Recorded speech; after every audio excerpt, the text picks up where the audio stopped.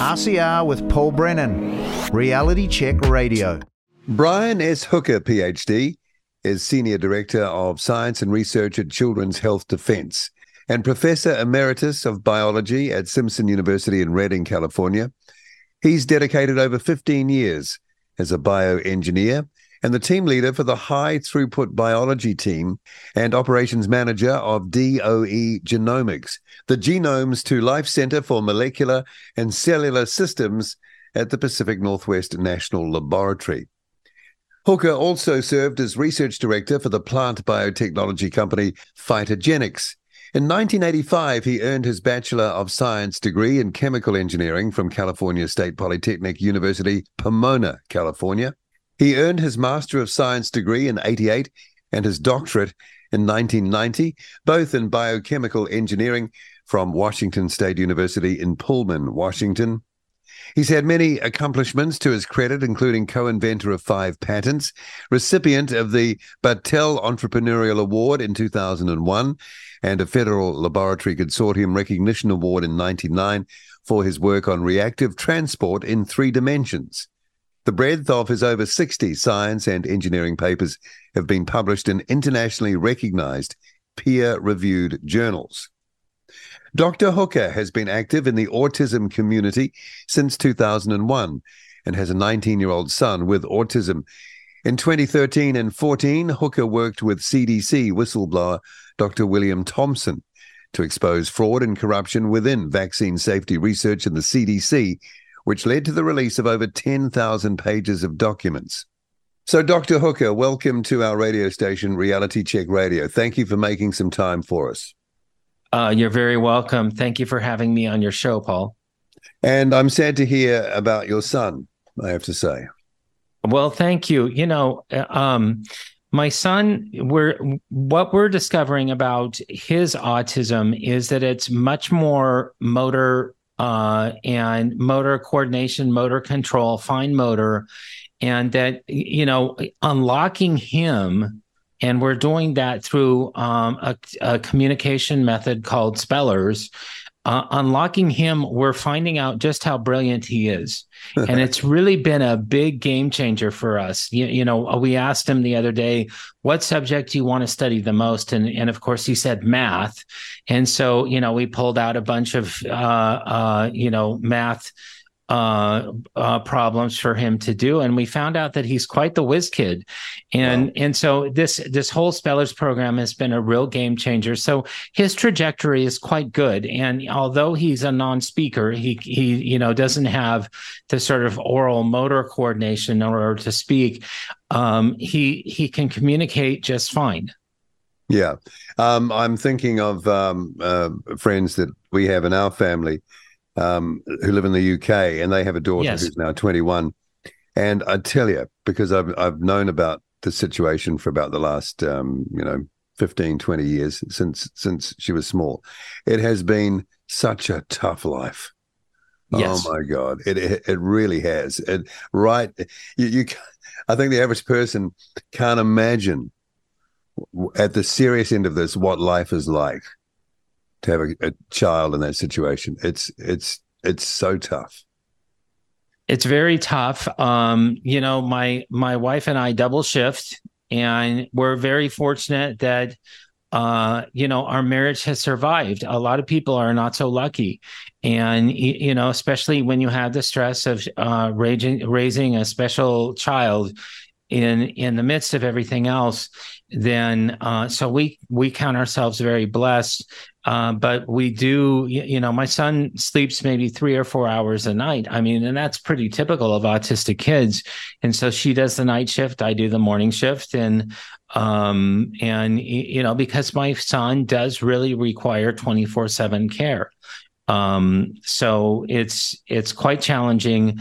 But there are silver linings. There are blessings. We have a lot of good family friends that do help out, and you don't find out the kindness of others unless you're put in certain situations where you need to rely upon them. And by and large, a lot of our friends have really, really come through for us. Okay, so here's the big picture question: can we ask now with, a serious inquiry intent, if there is a definite link between vaccination programs, I guess going back the last three or maybe a little more, 3 decades, and what anecdotally anyway seems like a huge blowout in the number of autism. I don't know if you call it sufferers or people, kids affected by autism. Is there a link, Dr. Hooker? Well, in my experience, personally and professionally, I do see a link between vaccines and autism. My own son, personal story, he regressed after his 15-month vaccines, and it was quite profound, and it was quite immediate what we saw after, he sustained a vaccine injury. Literally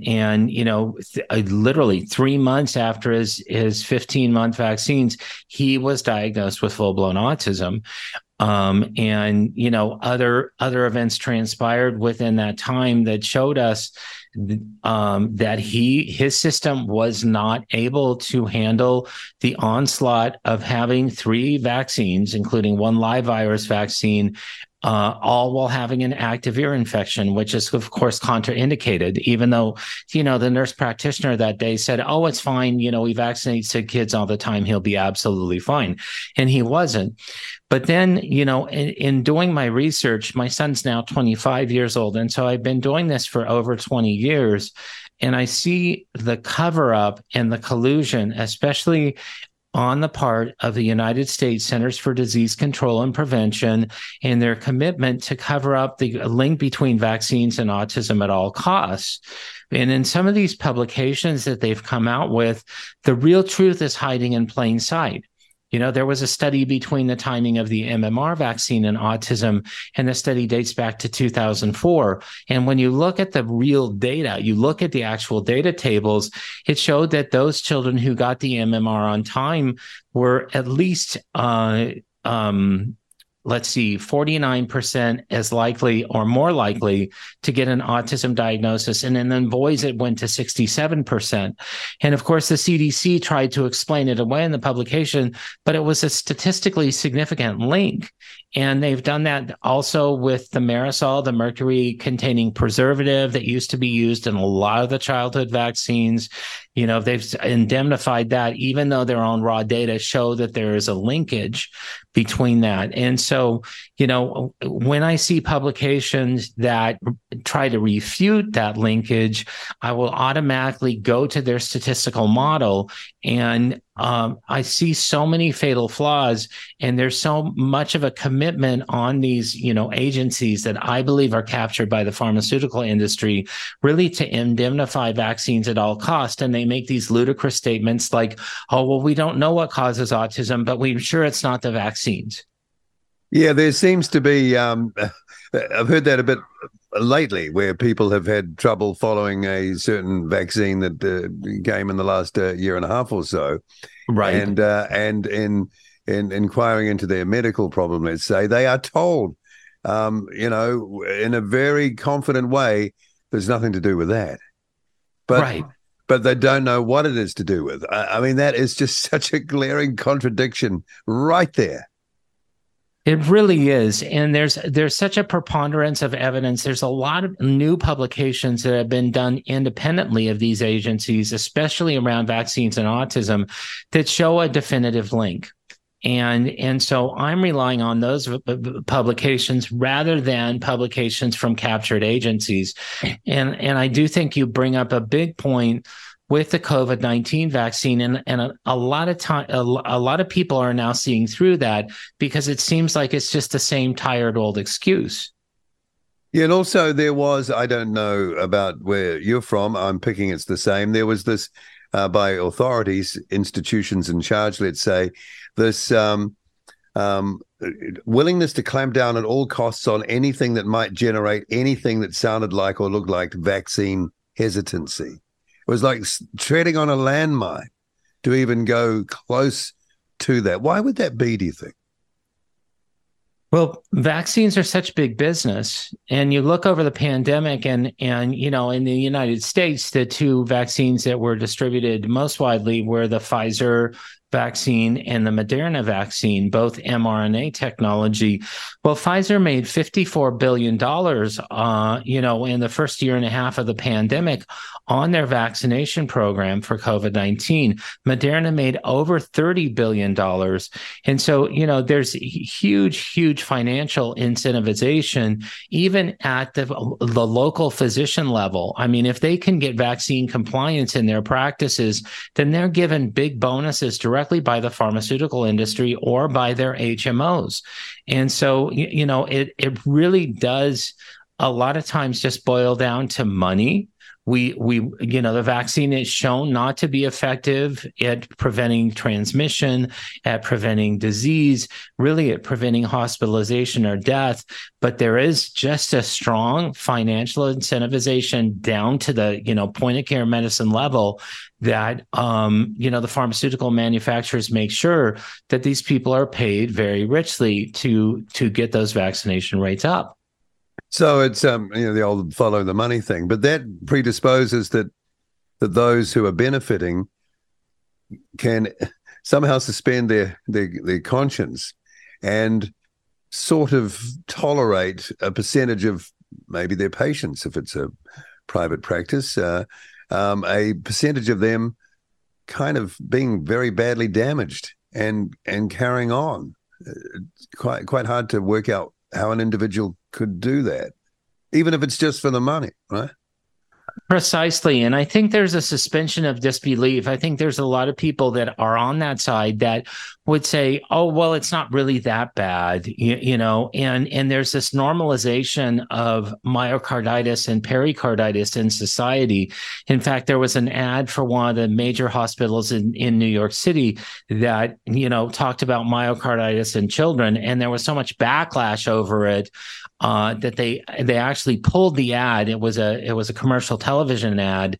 And it was just sort of this normalization of myocarditis that, oh, well, it is recoverable and it is treatable. But the dirty little secret is that the mortality rate of 5 years after a myocarditis diagnosis is about 50%. So, about half of these people die after they get this diagnosis. But I do think that, a lot of medical providers just kind of quell themselves by saying, well, it's not that big of an issue. Vaccine injury is 1 in a million, and all these other platitudes that we hear, on vaccine information sheets, where reality is just something completely different.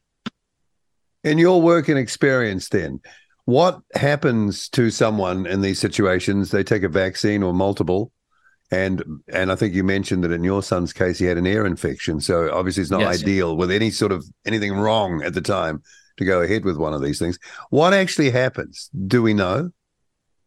Well, for vaccine injury, what we know, the commonalities are inflammation. And, the inflammation is an important part of the immune system response, but it's very nonspecific. When you get inflammation of the circulatory system and the lymph system, you also get inflammation of the brain, of other internal organs, of the heart, of the kidneys. A lot of tissues will inflame. And I know that in the case of autism, neuroinflammation or brain swelling and brain inflammatory responses are profound and sustained. And so some of the kids, that get vaccinated have detoxification mechanisms that they can detoxify their systems of vaccine components. And so the inflammation will last a mere, hours. For my son, it really simmered and simmers for the rest of his life. And, we work to calm down inflammation using anti-inflammatory drugs and supplements. But if I were to look and find one common thread to vaccine injury, it's an inflammatory process, and then it's followed by some type of autoimmune reaction. I want to ask you about your book, Vax Unvax, Let the Science Speak. And I think you've been working with Robert F. Kennedy Jr., the Children's Health Defense. We've heard quite a bit about that. It's quite widely reported through, alternative, but becoming mainstream media. So we're kind of aware of that. And also, perhaps more with Robert Kennedy, given his public profile, he's really kind of got this debate out there right around the world. So, and it says here in the description of the book, to share authentic peer-reviewed scientific studies that show the direct health outcome comparisons of vaccinated versus unvaccinated individuals. How good is the data comparing the two? Well, it really depends on the vaccine and the instance, that the vaccine is given. There were some, we poured through the open scientific literature for about 4 years, compiling all this information, and found about 100 or so studies where there was a truly unvaccinated group. Okay, so truly, no vaccines, or if it was a COVID shot, no COVID vaccine.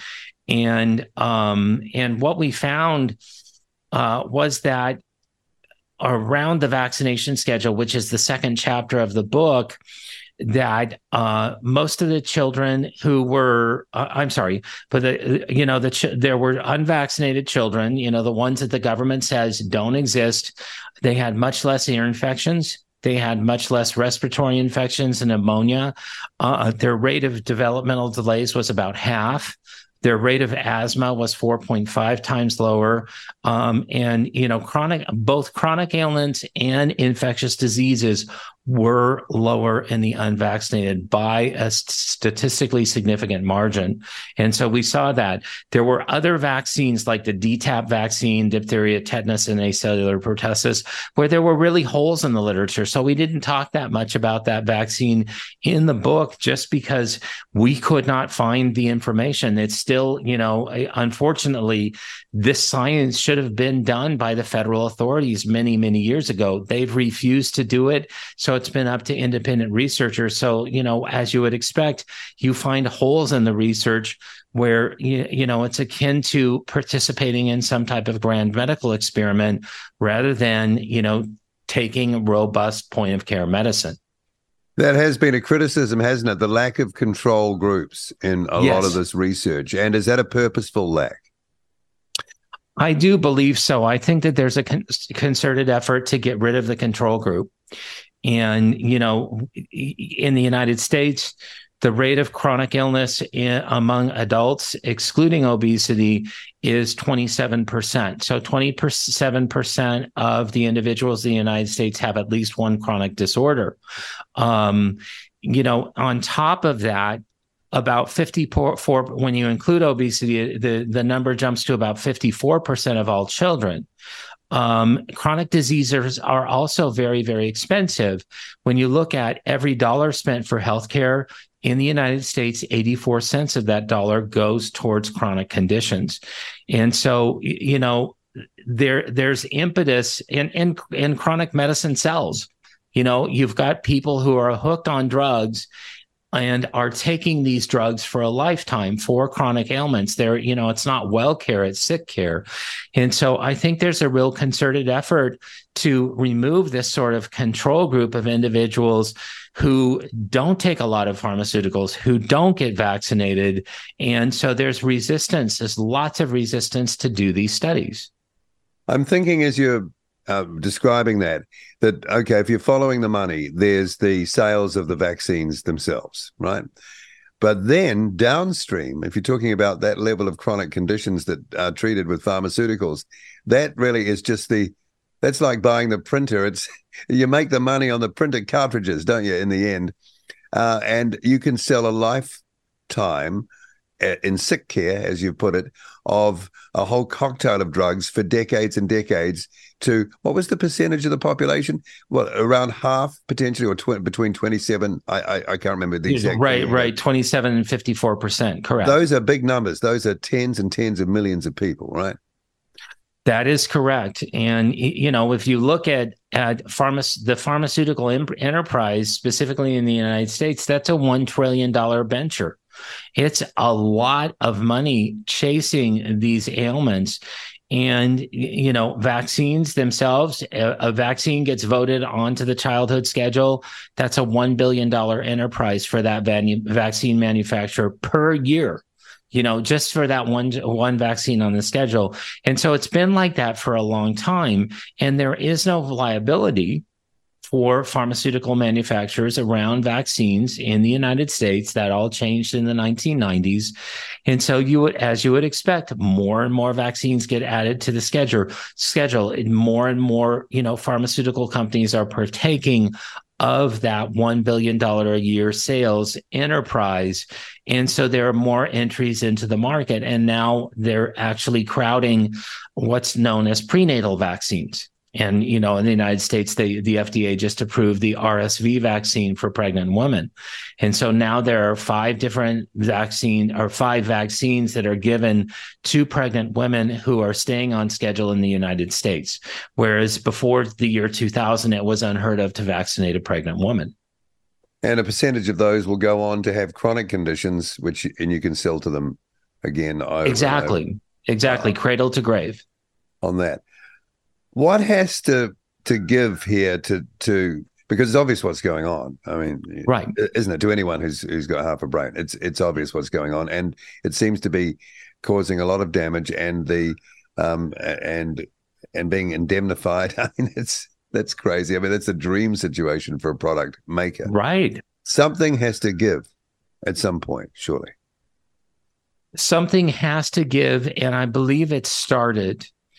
With the COVID-19 draconian measures, lockdowns, all of a sudden we're to believe that the magic number is 6 feet distance between us and other individuals, that viruses, they'll traverse 6 feet, but no further. And then, double, triple masking, 2 different types of masks, and then vaccination after vaccination. I think that the federal authorities and the pharmaceutical complex have overplayed their hand. And, they see more and more of a gravy train. And I know that the uptake rates for boosters in the United States is an all-time low. The last booster that was approved by the FDA had something like a 17% uptake rate. And so people are really voting with their feet. Not only are they no longer afraid of COVID-19, but they're also, more and more concerned about what they're putting in their bodies in order to combat, a virus that, is continually mutating. But for many people that, if not most, they already have natural immunity. And so people are thinking with their brains, they're voting with their feet.